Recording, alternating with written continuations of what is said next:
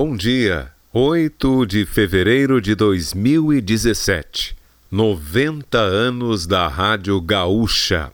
Tive o privilégio de, por 2 anos e meio, fazer parte desta equipe da rádio que é considerada a melhor do sul do Brasil e uma das melhores do Brasil. A Rádio Gaúcha faz parte da história do rádio no Brasil.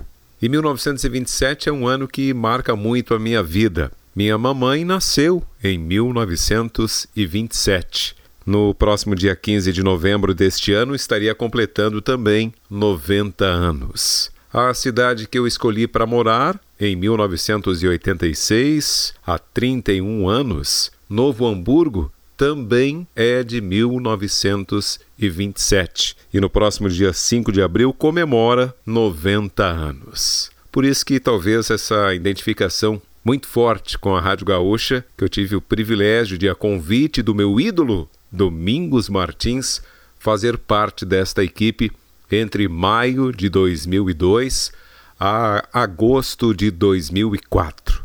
Foram 2 anos e meio de muita aprendizagem com excelentes profissionais.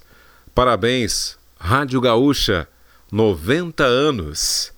A fonte nacional da informação. No meu tempo a gente encerrava mais ou menos assim. E lembre-se, notícia na hora certa é aqui na Rede Gaúcha Sat. Próxima edição em 2018.